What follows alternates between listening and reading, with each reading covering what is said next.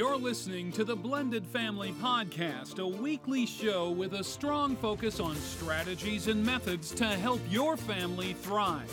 Blended families face many difficulties and challenges, which can sometimes drive families apart.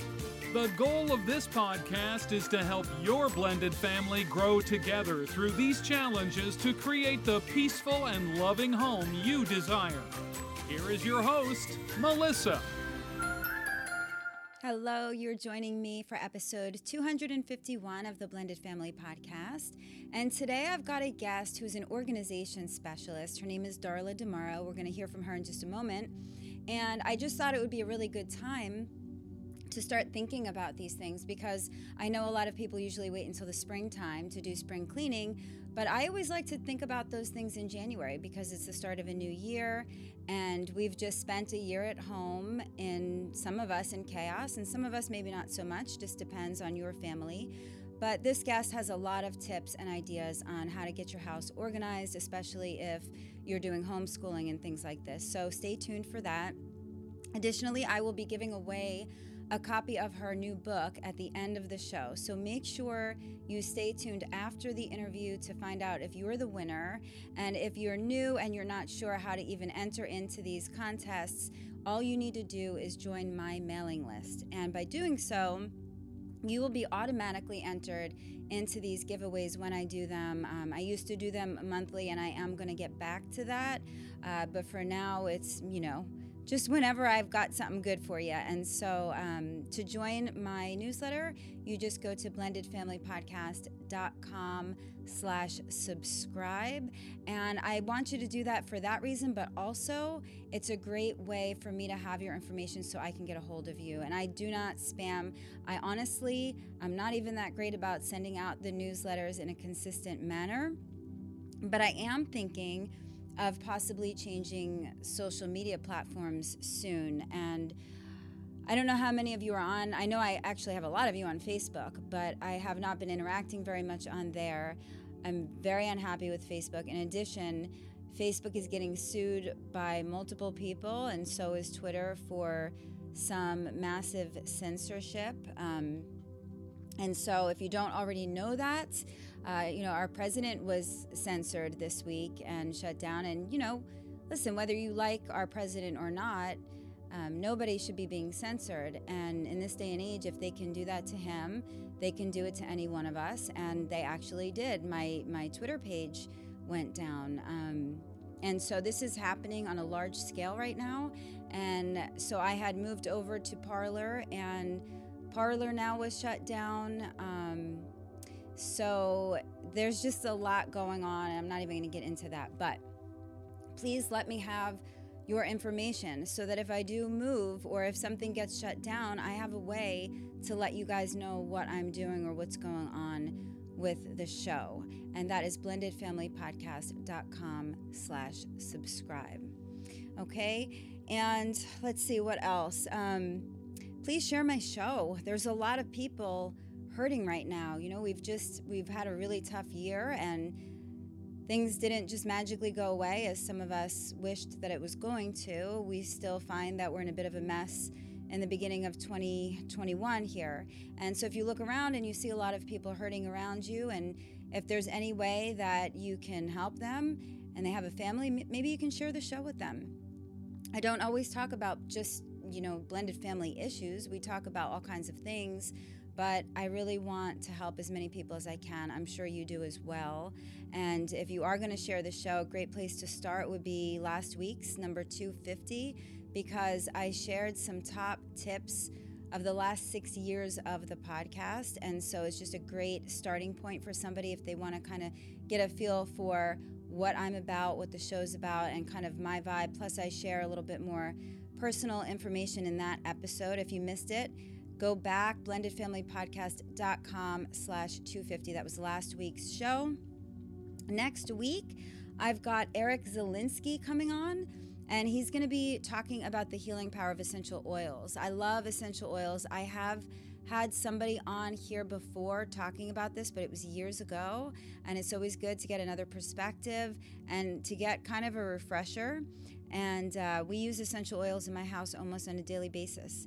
And so stay tuned next week if you want to know more about that.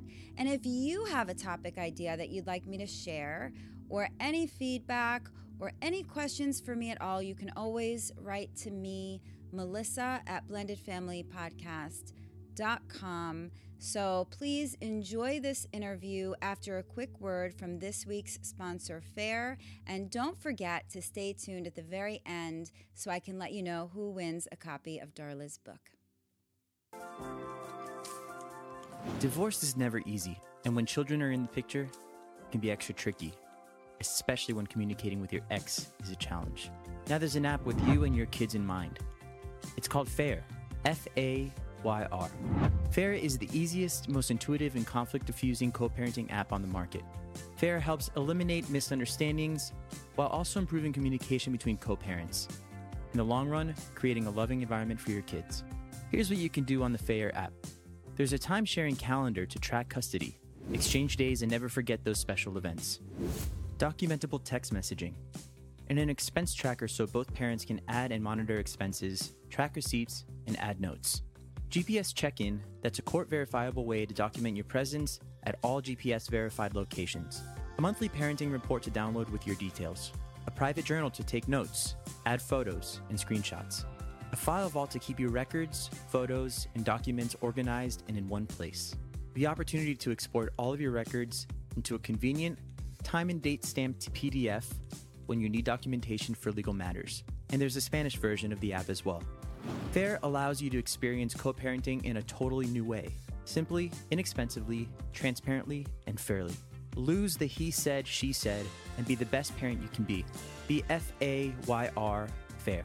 Subscribe at befair.com. That's BEFAYR.com. And then download FAIR from the App Store or Google Play. Go to fair.com for more details. And don't forget to use the promo code BLENDING to receive your special discount. About 15 years ago, Darla DeMauro left her longtime role as a corporate business manager with one goal in mind. She wanted to do work that came from the heart. And for Darla, who is naturally highly organized and driven, helping others create more peace and beauty in their lives was the perfect fit. She launched her professional organizing company, Heartwork Organizing, and became a certified professional organizer through NAPO, National Association of Productivity and Organizing Professionals, NAPO, one of only a few hundred in the whole world. Darla also has a new book out called The Upbeat Organized Home Office. So welcome to the show, Darla. Thanks for having me on. I can't wait to get into this topic. I know your listeners are probably trying to figure out how to get organized right now. That's what everybody does in the new year. Yes, and that's why I'm so excited that you're here. I love today's topic. And as we head into the new year, because New Year's are always times for new beginnings and new ideas, it's a good time to have you, but also because many of my listeners have spent the last year at home more than usual. And that could have gone one of two ways. Either you got super organized because you had more time and you wanted a better space while you were home, or the constant activity in the home caused a mountain of chaos, especially those of you who had to homeschool your kids. So today we're going to talk about why organization is so important in the home and in the blended family. Darla will be sharing some ideas on how to get more organized, and then we're going to talk about her new book and how to create a great home office. But before we get to all that good stuff, Darla, I'd love for you to share with us just a little bit more about you and maybe what prompted you to get into the organizing business. Absolutely. So organizers tend to come from one of two disciplines. They were either hoarders to begin with, or terribly organized and sort of turned their life around, or they've always been organized to some degree and they jumped ship and turned that organization that comes naturally to them into something that can help others. So I fall into that second category. I came from a project management job in a corporate environment. I did that for a dozen years, and then I had a chance to switch gears, and I took it. And so for the last, as you said, 16 years, I've been running this business. It's not just myself. I have employees, and I'm based in Philadelphia, Pennsylvania. My client base has always been national, and with the pandemic now and everybody's doing virtual everything, that's actually become more commonplace. And so I'm working more with national clients from coast to coast. And I've even traveled internationally and spoken at some international conferences for organizers, professional organizers outside of the United States. So I have a very deep corporate and business background, and I do think logically, which is I kind of think in a straight line. How do you get from here to there in the fewest steps possible? And not everybody thinks like that. So it's my approach and my system that I put together can be a real benefit to people who have a different set of skills, who have a different brain and thinking style. And I really enjoy coming alongside of my clients who are, let's be honest, mostly moms, mostly women, not exclusively, but to a great extent. And coming alongside those women and their families and, making life better. I really do believe that, and I've seen it over and over again, if you are organized or mostly organized, you can handle life's ups and downs a lot better than if you're always in a state of crisis and then get thrown yet another curveball that can just sort of push you over the edge. So organizing can make everything better. Doesn't mean you have to be perfectly organized all the time, but it's a better place to start than chaos.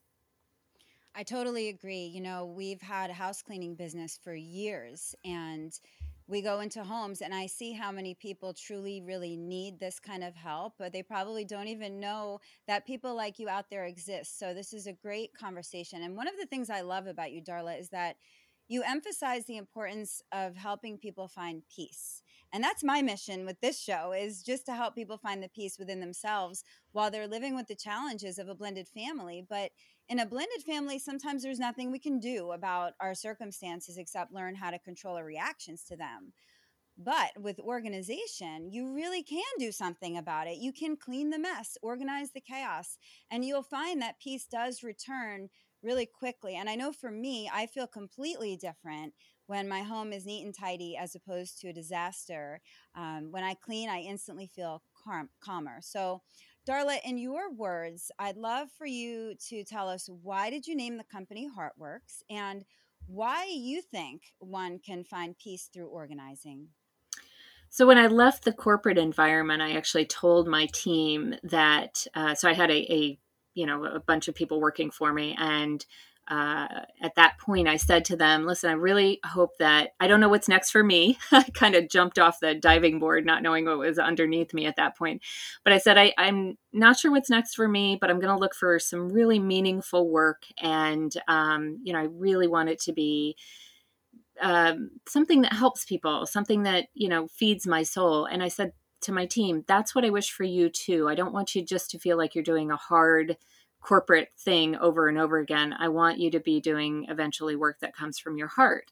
And that phrase just kept turning over and over and over again in my head. And so just a few months after I had left my corporate position, I sort of backed into this job that I'm doing now. I had some neighbors who would call me and say, hey, can you come hang a picture for me? And can you come help me, clear out my kitchen? I'm not able to do it on my own. And I would have neighbors in the small town that I lived in kind of reach out to me and ask me over and over again. And shoot, I was in between jobs. Why not? So I would go over and I would help them. And I had already gotten a reputation in my small town for being sort of a DIY fix-it kind of gal. And so it was a couple of months into figuring out what's going to come next for me that I ended up setting up this job. It was originally, this business of mine was a DIY handyman / handywoman service. And within about 30 days, I realized that although I love swinging a hammer and pulling out my electric drill, what I really loved was helping people get to a better place in their head and enjoy their homes more. And I could do that. And unlike a corporate job, and you just said it a second ago, Melissa, that in a corporate job, you can sit there and kind of do the same thing over and over again. And it feels like Groundhog Day after a while. But when you organize something, you get this instant gratification, right? You can organize a drawer or a closet and step back and say, look, I did that. Isn't it beautiful? And I really enjoyed that feeling. And I loved when I could turn to my clients or my friends at that point and my clients later and see the smile on their faces and see how they literally just looked different than they had before we started. And so that was a real rush for me. And so I got the best of both worlds, right? I still got to do project management, but it was in these little bite-sized chunks. And people would say, oh my gosh, you have no idea how many times I was tripping over shoes on the way into the mudroom, or you have no idea how I just hated that linen closet because I could never put anything away. It was always so shoved and stuffed full. So just these little projects really seem to resonate with people and make a big difference in how they viewed their homes. And, let's face it, our homes are our biggest asset. So why on earth would you want to live in a home that you feel like you're fighting all the time? I want you to live in a home where you come home and you feel like it's a haven. And that's been always how I thought about my home and everybody else's home, even before this pandemic. And now this last year, your home needs to be your haven times 10, right? Because we don't have the other places in the world that we could go out and kind of feel recharged or, get sort of a sense of comfort. Our home is it. It's got to be where our sense of comfort comes from. Yeah, I totally agree. So that kind of brings me into my next topic, which is blended families, because I know that with blended families, even if one person says, you know what, I'm so organized, I'm going to keep my house perfect. When it comes to a blended family, that just kind of goes right out the window sometimes because we often have more family than house as families are expanding sometimes from 1 or 2 kids to many in a short period of time. And if a family has 4 more kids, it's pretty difficult to make sure that everyone has not only their own room and space, but just room for everyone's stuff. It's just not practical or even affordable for many people to get a mansion that would provide everybody their own room. My family's a perfect example of this. We have a 4-bedroom home, but we have 4 kids. We've got a mother-in-law that's always lived with us, and then myself and my husband. And so for everyone in my house to have our own space, we'd need a 6-bedroom house. And that's just not practical. And we didn't do it because raising kids is temporary, or it's supposed to be, right? Right. But what really happens when 2 families merge, things can just become very disorganized, especially when we're trying to fit sometimes the belongings of 2 households down into one. So Darla, do you have a lot of experience working with blended families? And what are some of the unique challenges that you might see in a blended family home as opposed to a traditional home? Yeah. Well, you just mentioned the first one, actually. When you are kind of starting from square one and you're taking 2 families and you're trying to make everything fit in one household. And usually, again, let's be honest, it's usually one household or one house or apartment that one of the households had lived in before, right? So you're taking another new family and adding it in the space where one family lived before. Mm-hmm. And what inevitably happens there is you have a set of duplicates. And it's a duplicate of everything, right? From a second set of another wardrobe all the way down to the little things. You have 2 bike pumps. You have 2 sets of silverware. You have 2 TVs where there only used to be 1. Sometimes having 2 of things is a good thing, but many times it's just literally 2 of everything. So what happens? Well, things get put either jumbled in, or they get packed away and thrown in the basement, garage, or attic, or in offsite storage, which you're paying for. And it can take time for the families to decide which of the 2 things we're going to keep. I remember when my husband and I first were dating, we weren't bringing kids to the mix. This was pretty early, but I had one set of silverware, and when my then boyfriend moved in with me, I said to him, "Why do you have 3 sets of silverware? You're a guy. You're a bachelor." you know? And he said, "Well, I have this nice set, and then I have this other really nice set, and then I have the set I use all the time." Well, my philosophy in life, Melissa, I don't know about you, but my philosophy is wear your diamonds every day. Okay. Mm. And what that means is get out the good china and use it. Yes, it's going to chip, but I'd rather have it chipped and loved than in storage. Wear your diamonds every day. I literally wear diamonds with blue jeans. That is, nothing's wrong with that in my world.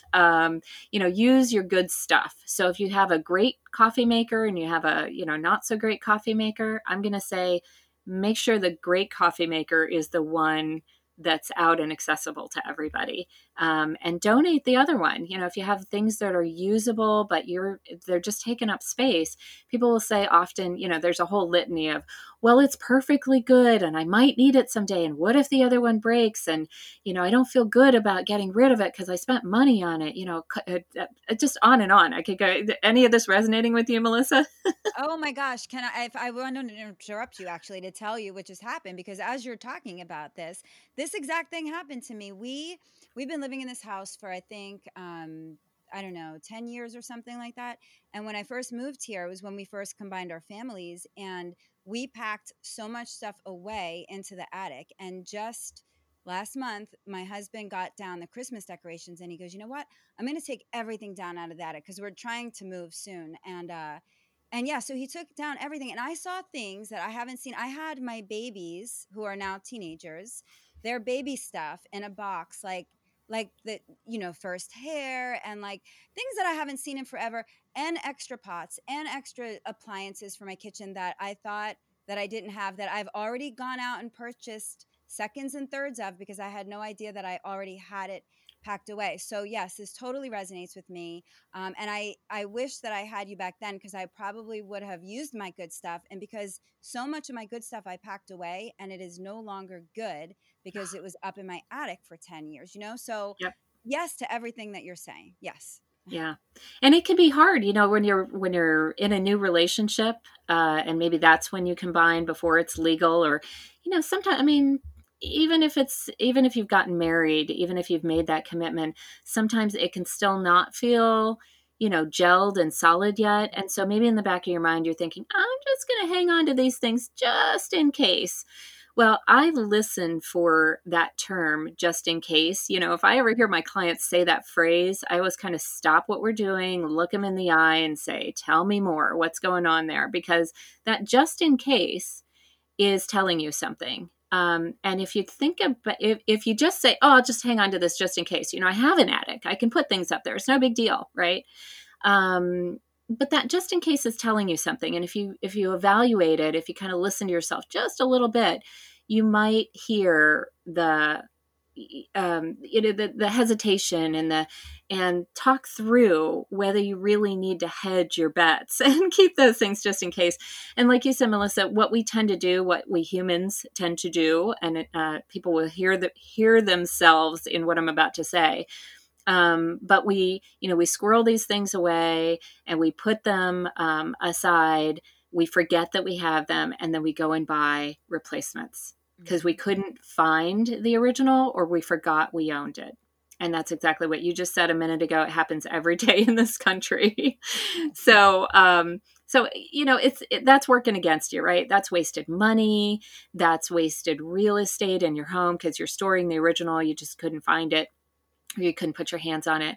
And that clutter can build up and really cause relationship stress, which is that relationship stress is not going to serve you well. And in any household where it's more than just you, the relationship stress is really what you want to reduce by having a less cluttered household. I have so many stories, family stories, blended and not blended, but who was it? Anna Karenina. The first line of that Tolstoy book is each family is unique. No, what is the line? Each family is unhappy in its own way, I think is how that starts. Ah. So, and I think that's true. You know, every family is unique, and some families are a little bit stronger in areas. Some families are a little bit weaker in areas. You know, blended families can be really strong with really great relationships. But any counselor of any kind will tell you that relationships take work, and they don't just happen. And one of the things that we find can be a flashpoint in any sort of relationship, whether it's parent and child, or a birth family, or a blended family, or like you mentioned, you have a multi-generational family living under the same household, which I just heard a stat last week. I don't know if you heard the same stat. Recently, we had about 12% of American families were multi-generational families under the same roof. And this year, it's up to about 20%. Wow. Which is a huge, huge number. I mean, when you're talking about cultural change and, you know, the way that we're living, making, and I don't know what the time frame was for that, but that was a big stat. I don't remember stats like that very often, but I just heard that this week. So anyway, you've got more people under the same roof. You're right. You're going to need more space for the people and their things, and so it's going to take more work, just like improving relationships will take more work, but it's going to take more work to get organized. I believe it's worth the work, right? And that's why I'm in the job that I'm in, and that's why I've created the company that I've created. What I don't think we need to do is to start from scratch every time. And that's why I created the Sort and Succeed system.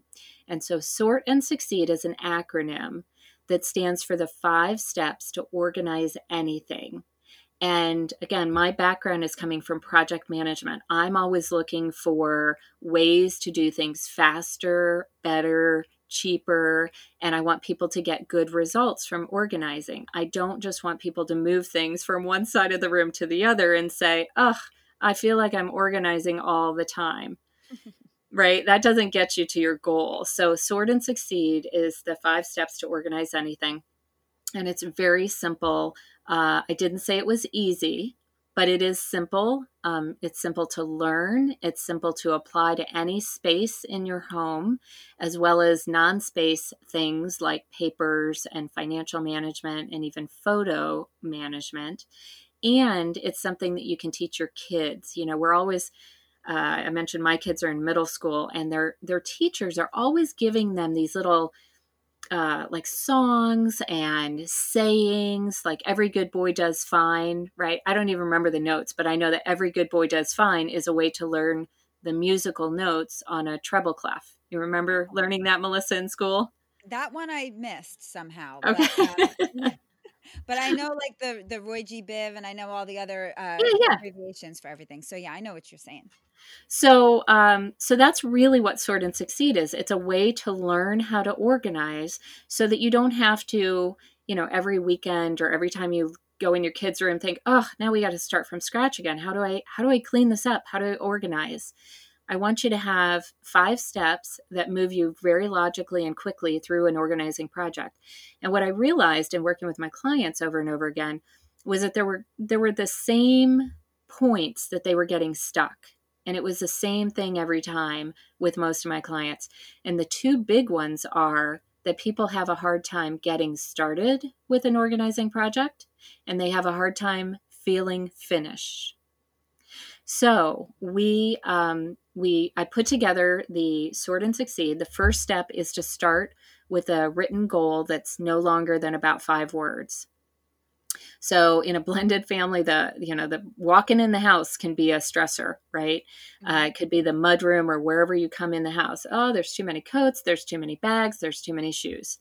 Well, so your goal, your written goal on an organizing project that you're starting could be as simple as, "I'm going to organize the shoes," or "I'm going to just organize the coats." right? I'm going to declutter, or I'm going to get rid of a handful of coats that nobody wears anymore. That's your goal, right? And if you have that, it's a heck of a lot more manageable, than I'm going to organize the house today, right? That's too big. Organize the house, or even organize the first floor. That's too much for most people. But I can line up all the shoes in the mudroom in about 15 minutes. And that's a good place to get started. So that's the S in Sort and Succeed. And then the second step is, once you know what you're focused on, what your goal is, what your written goal is, then the second step is to organize things into groups. And so that means, let's take the mudroom example. I don't know, Melissa, is the mudroom a place that causes you stress in your house? No, but let's pretend it does, because Okay. yeah, let's go with the mudroom, because I know for a lot of people and a lot of the houses that I clean, it's like that, the place where everybody comes and dumps everything. So yeah, let's go with that. Okay, so the mudroom, the project is the one we've designated. Then organize into groups. So put all the shoes together, put all the boots together, put all the coats together. Just literally getting all of those things all in the same spot. And once you have them all together, then you can move on to step 3. And by the way, the groups might be different for every project, right? So I don't prescribe what those groups are, but you'll know if you get into the mudroom, coats versus winter gloves, for example. And if you live in Florida, why do you have winter gloves all over the room all the time? Maybe that's not... that's an easy one for you to say, hey, this doesn't really make sense. Why do I have winter gloves all over the place? We wear them once a year. We never wear them, or we only wear them when we go skiing. They shouldn't be out all the time, right? So get them all into a group. And then the third step is reduce, release, and reset. And this is important. We don't ask you to go in and start getting rid of stuff. That is not step 1 and 2, right? We ask you to make a plan and then organize things into groups. Step 3 is to reduce and release. And then once you've done that, you can start to reset and put the room back together. The reason we wait until step 3 to actually start getting rid of things is because if I ask you about one thing in the absence of having all of its brothers nearby, it's very hard to say, yes, I should keep that, or no, I shouldn't keep it. But if I get everything in a group, like all the winter gloves, I'm up in the Northeast, so we look at winter gloves half of the year.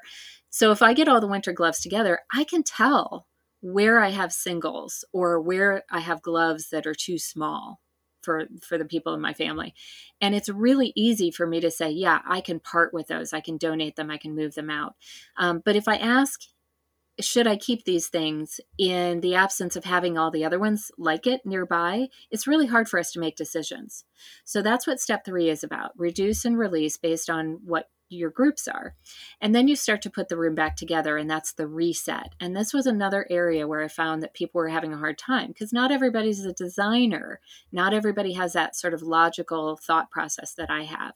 So we get into putting the room back together. And again, you want to kind of group things together. Okay, do all the coats need to go together? Well, maybe all the kid coats need to be in one place and all the adult coats need to be in another. I've been in so many houses where, especially the older houses, the coat closet's actually really tiny, and the kid coats, the children's coats just are not going to fit. Like there's a geometry problem, right?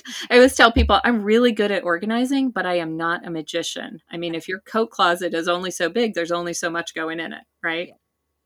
So maybe what we do is we say the coat closet that's rather small is where the adult coats get stored, and then all the kid coats get put on hooks outside of the coat closet, maybe on the wall next to the coat closet.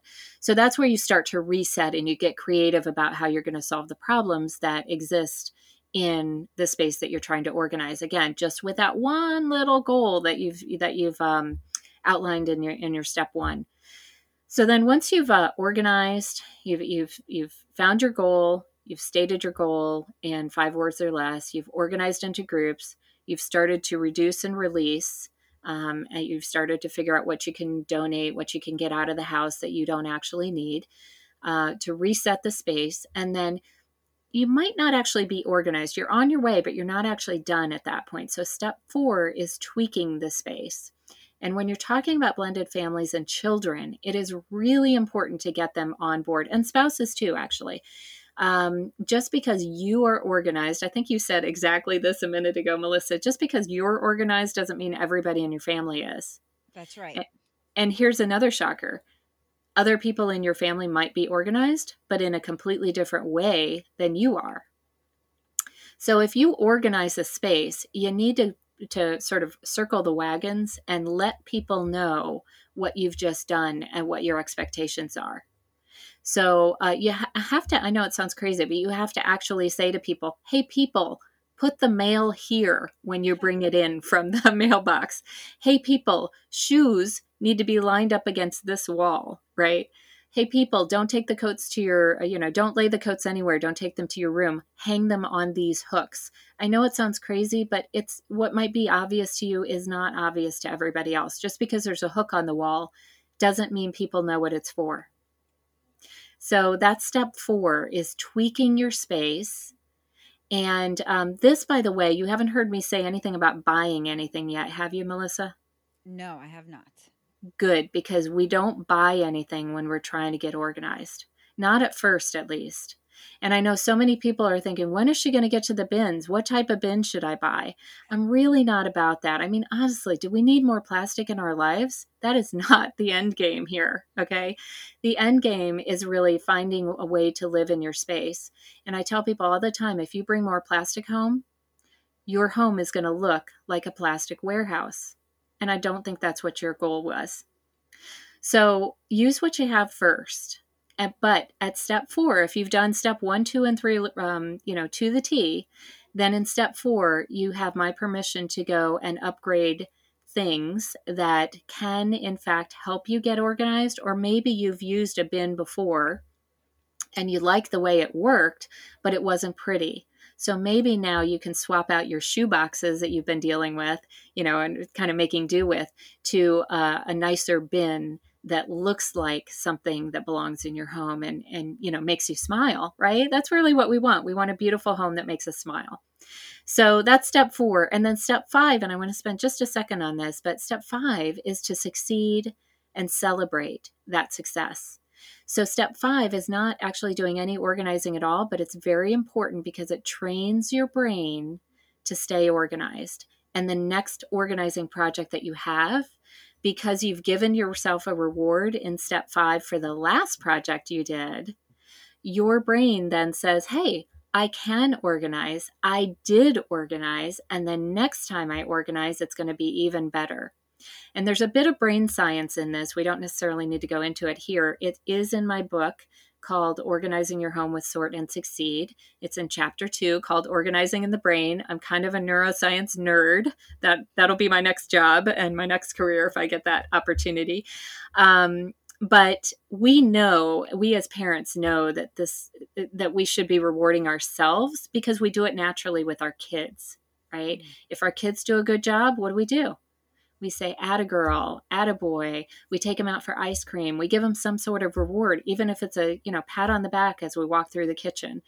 It can be small, it can be large, but rewarding yourself for getting through your organizing project and succeeding at your organizing goal, even if it's a very small goal, like lining the shoes up in the mudroom or organizing your junk drawer in the kitchen, rewarding yourself, because who else is going to do it?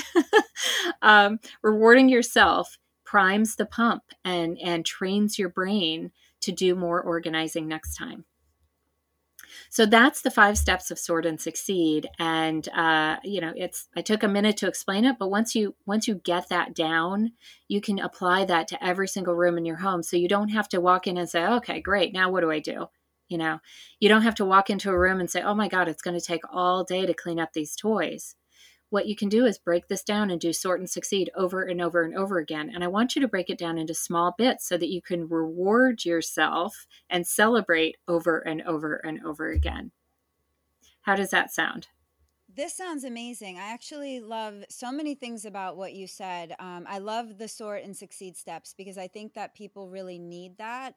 We need some kind of direction because it is overwhelming, especially when you look at and you see the mess everywhere and you're like, oh my gosh, where do I start? In fact, my mother-in-law who lives with us, she is a recovering hoarder, I will say. She used to be a hoarder, but she knows she can only take it so far here in this house. But I'm going to teach this to her because for the last year we're like, mom, we're going to be moving soon, like you got to start going through your room, but she's so overwhelmed. And this is just one room of her house, but I'm going to tell her, I try to tell her, I'm like, just take a corner, just do this one section. But this is a really good guideline. And another thing that you did say where you were talking about, you actually have to tell people what you expect. I love that. I think it's completely true. And I would only add to that, like it takes 21 days to create a habit. So if you tell your kids on Monday, hey, the shoes go here from now on, don't expect that on Tuesday they're going to remember, or even on Wednesday. Like it's probably going to be a lot of reminding in the beginning, especially if you have a new setup to get everybody on board. And that can sometimes be annoying for the reminder, the person who's doing it. But it really, after a few weeks, they will catch on, I think. I mean, I've seen it with my own eyes with my own kids. It just takes a lot of repetition in the beginning. But it takes repetition and making sure that your expectations are clear, but also that the setup is there for them to be successful. So, a lot of times parents will say, go clean your room. Well, if your kid doesn't have a dresser, or if they had a whole dresser before and then their, step brother or sister moved in and they had to give up 2 drawers to the, out of the dresser to their stepbrother. Well, guess what? They don't have a way. They don't necessarily have the tools to clean up their room, right? So you got to make sure that they have a place to put things away. If you don't know where things go, how on earth will your children? Right. So you got to make sure that everybody can be successful by setting up those systems and then telling them. I love that.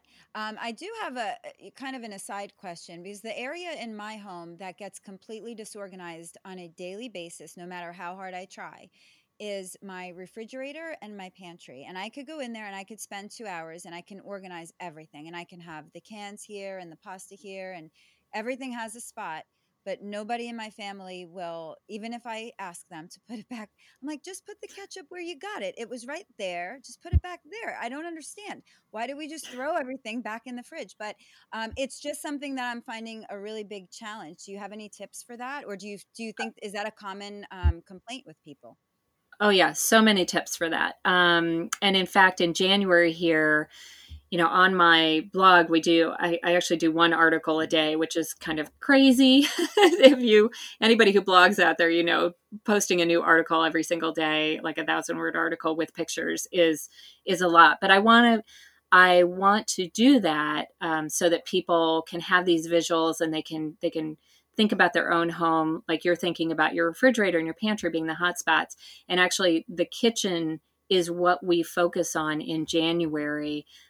Because it really can impact so many other things. The food that we have in our lives impacts our health. It impacts our money because a lot of us throw way too much food out. Mm-hmm. The stat is that the American household throws somewhere between, depending on your household, throws out between $360 and $2,000 worth of food every year. That is crazy. So if you can get a handle on organizing your kitchen, your pantry, your refrigerator, you not only save money, but you can impact your kids' health for a lifetime. You feel better and you're more organized. Your house works better. So in the pantry and even in the refrigerator, you got to start with labels. And here's the shocker. Okay, I'm not saying label it because that's what you do when you organize. Very specifically, labels work, especially for parents, when you're talking about parents to kids or parents to the spouse who, maybe is a little ADHD. And I say that lovingly. But labels are the way that you delegate when you can't be standing there. Okay. So labels are not, I don't want you to do labels because they look good in magazines or because they sell them at the Container Store. I don't care if they're even pretty labels. But if you expect for pasta to sit on the shelf, on this particular shelf, like on the left-hand side of this shelf, and that's where you want to see the pasta when you go to make dinner, you don't want to be looking in the rest of the pantry for it, then put a label there that says pasta. Okay. Will it always be there? No, probably not perfectly.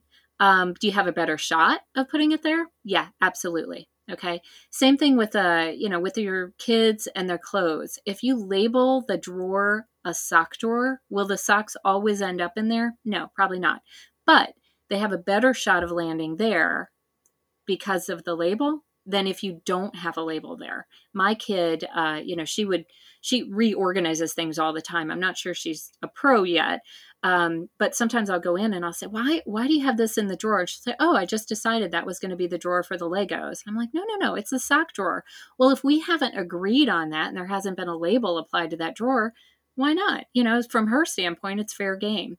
Right. So labels in both the pantry and the refrigerator are a good thing, but probably not for the reason you thought, right? The other thing is figure out, what your kids' capabilities are, right?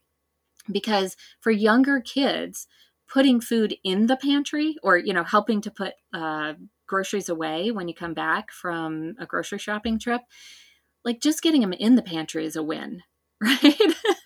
But somewhere about, I don't know, 7, 8, 9, 10, that same kid, you can advance their skill a little bit and you can say, look, I appreciate the help, but I really want the soup cans all together. Do you think you can make that happen? So again, just being really explicit. And as your kid matures and they get more skills and they're, your kid best, right? Some kids can't do that until they're in their teens or even in their 20s, to be honest. And some kids are like at 7, they want everything in its place. And so your kid best, help support them, learn how to organize better. And the same thing, again, I know I said this a minute ago, but the same thing with your spouse. Do not assume that your spouse knows how you use your house in the same way that you know how you use your house. And although it might seem like you're repeating yourself over and over and over again, there's a way of saying to your spouse, like, gosh darn it, can't you put the soup cans in the right place? That's probably not as, as productive as you want it to be.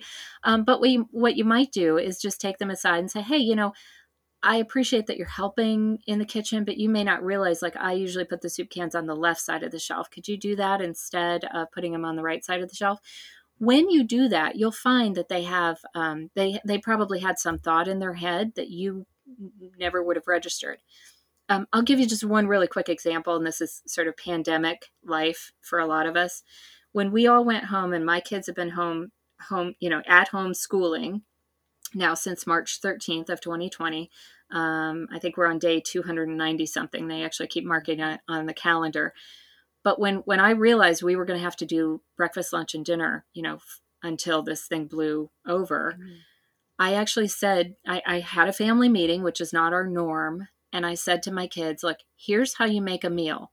You need protein, you need a vegetable or a fruit, and you need some sort of a carbohydrate base. And we talked about what each of those things were. And my kids, like, they've been eating in my house for, 11 or 13 years, depending on which one we're talking about. They should have known this, right? I make dinner every night. We eat at home almost every night. And I've been doing this for literally years. I, however, had to stop and explain to them exactly how we put a meal together in a healthy way. And just this week, my daughter, who is 11, she's gunning for a gerbil. She wants to have a gerbil. So she said, Mom, I'm going to take over making dinner. Okay, well, I'm only going to let her get so far. But we went back and we talked about, how do you put together a meal? And she said, okay, I know you need meat and I know you need a vegetable. And I said, what's the third thing? And she was like, we talked, and that was an opening for us to talk about. The third thing is some sort of a pasta or a grain or rice. And she got it. Like, that is a skill that she will now carry with her into her adulthood. And whether or not she makes dinner, every night for the next month, I don't even care. But I love the fact that we talk about that. They go into the pantry. They know, I need these 3 things to put together a meal. And they're learning. Will they get it perfectly all the time? Absolutely not. But I love that they're learning. Yeah, that's wonderful that you were able to get them to do that. And I bet you there's a lot of parents listening that are probably like, "Oh, you know what? That's a really good idea for me to try," because they're tired of cooking 3 meals a day for months and months and months. So let's talk about 2020. I'm sure you've seen some different challenges pop up. This is such an exciting year.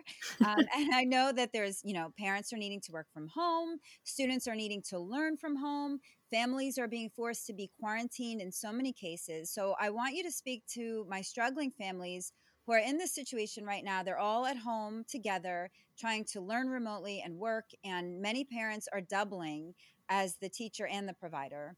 And this has been so tough for so many. And so I'd love it if you could just share a few tips or ideas on how to create a more functionable space for these families who are all home together. And I know you have experience with this, not only in work, but in your personal life now too. So yeah, this is my story, right? So I have 2 middle schoolers. When this all came down, I said, you're not going back to school for a long time. And this year, I actually made the decision to not send them back to school physically, even when our school did open. And it's sort of been, back and forth, like a lot of families, like they're in school, they're out of school. I was like, I can't deal with that. Just, you're going to be at home. We're just going to stay safe. And so we have 2 adults working from home. We have 2 kids that are schooling from home.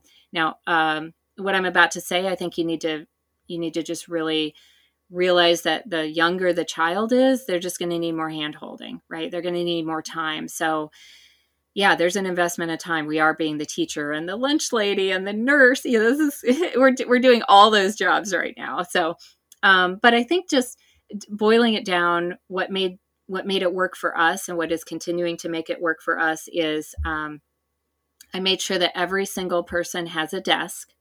And that meant in one case, we bought a new desk. In another case, we pulled an old desk up from the basement. We put it in my daughter's room. She was thrilled to have it.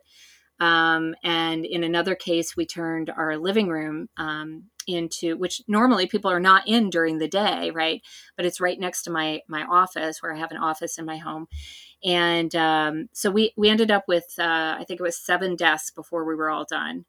And I have an employee that comes into the house. So, really, literally every room in our home is getting used during the day. And the only thing that I didn't want the kids in their rooms, because I needed to be closer to them to handle, the problems that they were having with school during the day.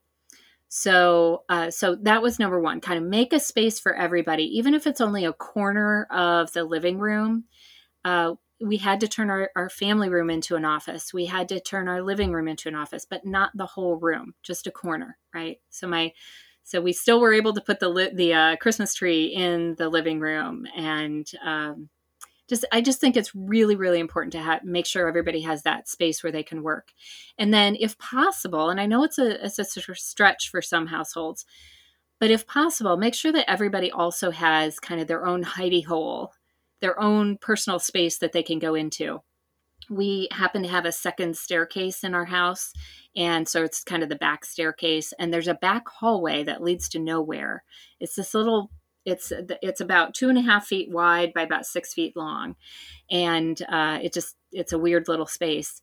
It actually goes up to the attic. But if you're not going up to the attic, that it kind of feels like you're at the end of a hallway. So anyway, I turned that little space into my daughter's art studio. And so I put something down on the floor. So if she drips a little bit of paint, it's not a big deal. It's kind of on this drop cloth. And I basically put a curtain up on the back half of that hallway. And she goes up there and paints and listens to her music. And that's it. That's her space. My other daughter spends a lot of time in her room, which isn't ideal. I'd like to see her a little bit more often, but she knows that she can go in, close the door. That's it. That's her space. So I really just made sure that everybody had their own space. In the summer, I kind of made sure they both had spaces outdoors where they could play and not have to be bothered by each other.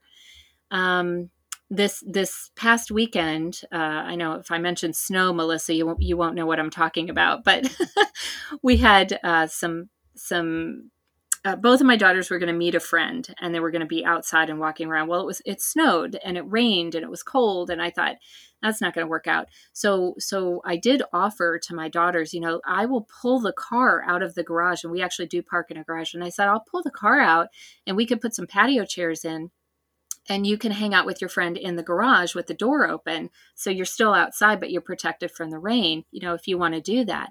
So I'm all the time, I'm being creative about how everybody can have their own little space. And the other thing that I swear to God, I don't know why this isn't like a number one on everybody's list. Yes, you need a desk, but everybody in my house has 2 sets of headphones or earphones, earpods, whatever. They've got 2 sets. One, just because that keeps the noise level down. And then 2, they have a second set in case the first set breaks. Or, sometimes you wear your earphones, what am I trying to say? The ones that stick in your ear, yeah.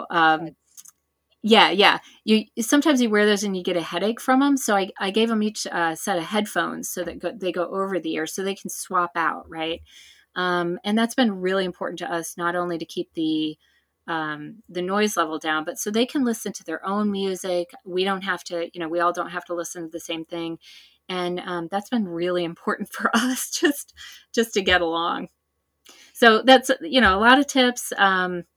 The thing is, I don't want anybody listening to this podcast saying, well, my house isn't big enough, or, I don't have a room with a door on it, or I don't have a room that I can call an office. You have space in your house. You just really have to get creative about it. I really love that you said that, because that is one of the problems with blended families is we often don't have enough space. For instance, in my house, we have a dedicated office, but I can't work in there because there is no door, and it's in the front of the house where it's very noisy, and the kitchen's right there. And one of my daughters sleeps in there when she comes to visit. And so it's just not practical. So I had to put a second desk in my bedroom, which, some people say, well, I don't want to work in my bedroom, but that's the quiet area for me when I do my podcasting. And so I love that you said that. Just get creative. It might not be your typical office space that you would normally think, but you can carve out and create areas in your home. Even I love what you did for your daughter with the art area.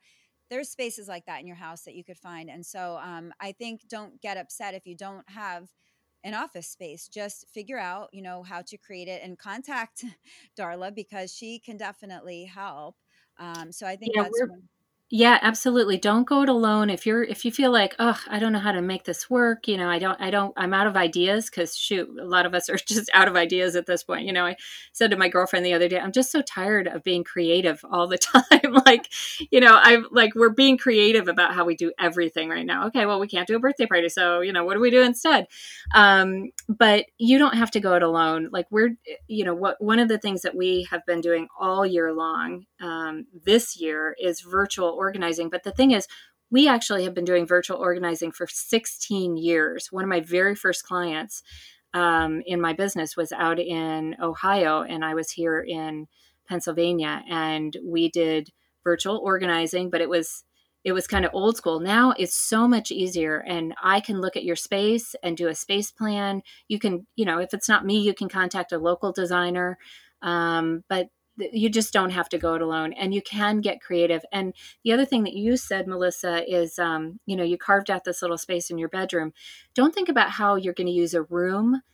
Think of it in like nooks, right? Think of it in these tiny little spaces. All you need for a really good desk, if you have about 36 inches wide, the depth of a desk can vary anywhere from about 20 to 30 inches, but you need about 36 inches of width to be able to pull up a chair and be in a nice desk working area. And yes, you do need a desk. I saw an article the other day that sure, you can be productive from bed, and okay, maybe in certain cases, but sitting on the sofa day after day is not good for your back. It's not good for your health. We know that a sedentary lifestyle is not good. I really do recommend that you carve out a desk, a little desk space, and you can do that so many different ways. I have so many desk setups and home office setups on my blog. And so if you just go to the website and you need some inspiration, just, look at all these home offices that I've been in, that I've set up, that I've created out of nothing. And, adapt it for your house and those little spaces that you have that are going unused right now, because we all have them. Yeah, and I will definitely add your website to the show notes so people can go take a look at that. Your blog sounds totally interesting. I definitely want to check out the January stuff about the kitchen because that's my problem area. But just for fun, I just want to talk a little bit about our children. I know we talked a little bit about them already, but we know kids are messy and teenagers can be downright disgusting. You'll see when you get there. You're not there Oh yet, yeah. but Oh yeah, anyway. I'm there. It's funny, Darla, because we have a house cleaning business. So my husband and I, we're very clean and neat, and we model that type of behavior every day. Mhm. Yet every single one of our 4 kids is a slob, and we Ugh. just don't understand it. And I know there are some tidy kids out there, but a lot of them aren't. So I'd love to know, for my listeners and myself, if you have any ideas on how to help get kids organized or get them to care about it, or is that just wishful thinking at this point? Well, the good news is, and I think you know this from all the parenting classes that we've taken and books that we've read and whatever, that that the kernels of good behavior and organizing and all of that, those kernels that you're planting, it's like taking care of yourself and money management and all these things that we try and teach our kids. Those kernels are down. They may be way deep down in there right now, but as your kids become adults, you'll probably see those organizing skills coming out. And it's funny because my kids aren't necessarily organized at home, but I'll go to parent teacher meetings, and those teachers will say to me, your kid is the most organized in the class. So you don't necessarily see it, but other people are seeing it, and keep working on it. Just because you don't see it, don't assume that you're failing. So, but as far as helping your kids, again, I think verbalizing, because a lot of parents are like, it's obvious, the coats go here. Why are you not doing that? Don't come at it from and it's obvious, why aren't you doing the obvious things standpoint, right? Come at it from the standpoint of, hey, I was thinking about the fact that, it's a little messy in the mudroom. What do you think? And just kind of leave it open. And your kid will tell you something that might never have occurred to you, right? And so my kid, my older daughter, who's 13, and actually both of them, one of the things I think that you can do to help is what I do with my 13-year-old. I'll go into her room and I'll say, so I see you have clothes on the floor. I'm just going to sit on the bed here. I have a couple of emails to respond to, but while I'm doing that, why don't you pick up your clothes and put them where they need to go? So I'm not doing the work for her. I am actually doing what's called body doubling. So I'm supporting her in that I'm being in the space, and I'm saying, why don't you go do this? Show me that you can do this. And inevitably something comes out of that I need to learn. My younger daughter, recently I was in her room, and so I go into her room and I say, I'm just going to sit at your desk and I'm going to answer a few emails or read my book or whatever. It's hard to be on the phone while you're doing this because that sends a mixed signal to the kids. So it's better if you can go in with a book or writing something with a pencil and paper. It's not as confusing about why do you get to be on your phone and I don't get to be on mine, right? But anyway, so I went in, sat down. My daughter's organizing her room. She's kind of cleaning up the floor, and she says, I'm like, hey, are you okay? Can you get from here to there? Do you, what do you need? She says to me, hey, Mom, can I get a trash can in my room? Okay, now this is a palm to forehead moment, right? I'm like, hey, what? Huh? You don't have a trash can in your room? How did we miss that? So of course she's got trash in her room on the floor because she doesn't have a trash can. Now forget the fact that from an adult standpoint, this is ridiculous because the bathroom adjoining her room has a trash can in it 10 steps away. You got to make it easier for kids, right? So it was an easy answer. I went down to the basement. I found a sort of an old, it wasn't really a trash can. It was kind of like a tin bucket, but it serves the role perfectly, and it fits in her room, and she's happy to have it. And voila, now I don't have any of those little crazy pieces of paper on the floor that she always has from all of our little art projects. It was an easy solution, but I only found out that she needed a trash can because I was in there when she was cleaning her room. So Such good it's, stuff. yeah, it's things like that. You just got to be open to, what your kid needs to tell you. Those are great tips. And I know we're running out of time, but I definitely want to talk before we go about your new book, The Upbeat Organized Home Office. And like I just mentioned earlier, people are working from home more. So I think the book can be extremely helpful as a tool to help you create an environment that helps motivate you, but also help you create a space that's practical. So can you tell us, Darla, more about the book and where we can find it? I'd love to. You can find the book anywhere. It is in ebook and paperback on Amazon. And I just got to give a plug for whatever your local bookstore, your local bookseller is. Go request a paperback copy from them. You might have to, wait a couple of days for them to order it and have it shipped to you. But, got to support our local businesses, small businesses, right? So it's called The Upbeat Organized Home Office. It is the third in the Sort and Succeed series. The first one in that series, so we went over Sort and Succeed earlier, so it builds on that.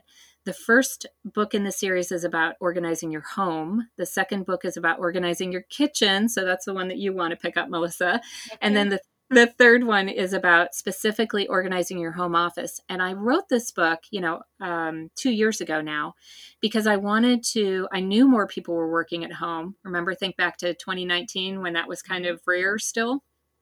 And I wanted to write a book that would help people like you and me, Melissa, kind of bridge our personal life and our professional life where we were working at home.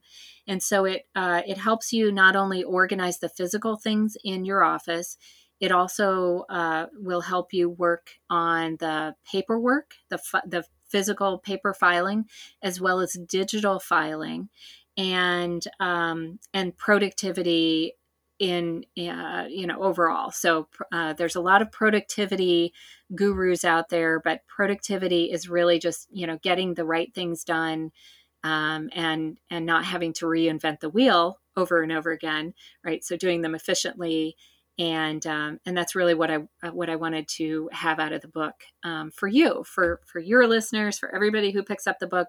I don't want you to be overwhelmed by a cluttered home office, because I see them so often. I want your home office to look like you. I want it to be beautiful, just like the rest of your house is. And when you walk into your home office, I want you to say, okay, I can get work done here. I don't want you to feel like, oh my goodness, how do I get organized before I can do the work, right? So that's what the book is all about. It's called The Upbeat Organized Home Office. That sounds wonderful. Can't wait to get my hands on it. Now, I want to ask you this for a close friend of mine, but also for any listeners who are already gifted with the skill of organizing, because it is a skill. If someone wanted to pursue this as a business, how would you recommend they get started? And maybe you can share a couple of tips you might have about this. Sure. It is a great business to get into. It is, I could just, I love my job. I love it, love it, love it. And the people who work for me love organizing. I would just say, like any business, you don't just want to love organizing. You want to actually be excited about running a business or working for somebody else. Either way, most professional organizers are still sole proprietors or solo practitioners. I'm one of a few outfits across the country that do employ my own organizers as well, and they are my employees. They're not subcontractors. So there's only a few opportunities to go out and kind of work for somebody else, but they are out there. But if you're interested in the field, the place I would point you is to napo.net. So that's napo.net. That is my professional organization, the National Association of Productivity and Organizing Professionals. And you'll find so many great resources there. That is the organization that provides my certification, but you don't start by getting certified. You actually start by getting the training and working. And then certification is actually much further down the road. It's a stamp of expertise rather than how you get started. And there's definitely training lots and lots of training that you want to check out on that napo.net site. You can come to conference. We have a conference every year. Of course, this year it's going to be virtual. Just so many resources. Love it. This has been such an interesting conversation. I love talking to you. You've given us so many ideas that we can get started on a path to better organization and more peace, which is the most important thing.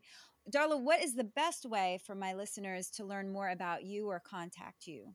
I would love for them to head over to heartworkorg.com. And if they're really interested in the topic of the home office, I actually have a landing page with some special downloads, free downloads that you can go get. And so that you can get to that at homeoffice.heartworkorg.com. So you can start there and still end up on my website. I would love to hear from any of your listeners. I do actually answer the phone. I know that's crazy in this day and age, but if you reach out to me by phone, which is on my website, I would love to hear from you. You can email me. I'm an self-professed email addict. So if you are a new person and you reach out to me via email, chances are you'll hear from me the same day. And we also have, I didn't mention this before, but it might be a way for some people to kind of dip their toe in the organizing pool, so to speak. We have a Facebook group, which is a free sort of a clutter support group that I offer. And so you can find that again just by going to my website, or if you're on Facebook and you love hanging out on Facebook, go to it's facebook.com/groups/heartworkorganizing, and you'll get to our group.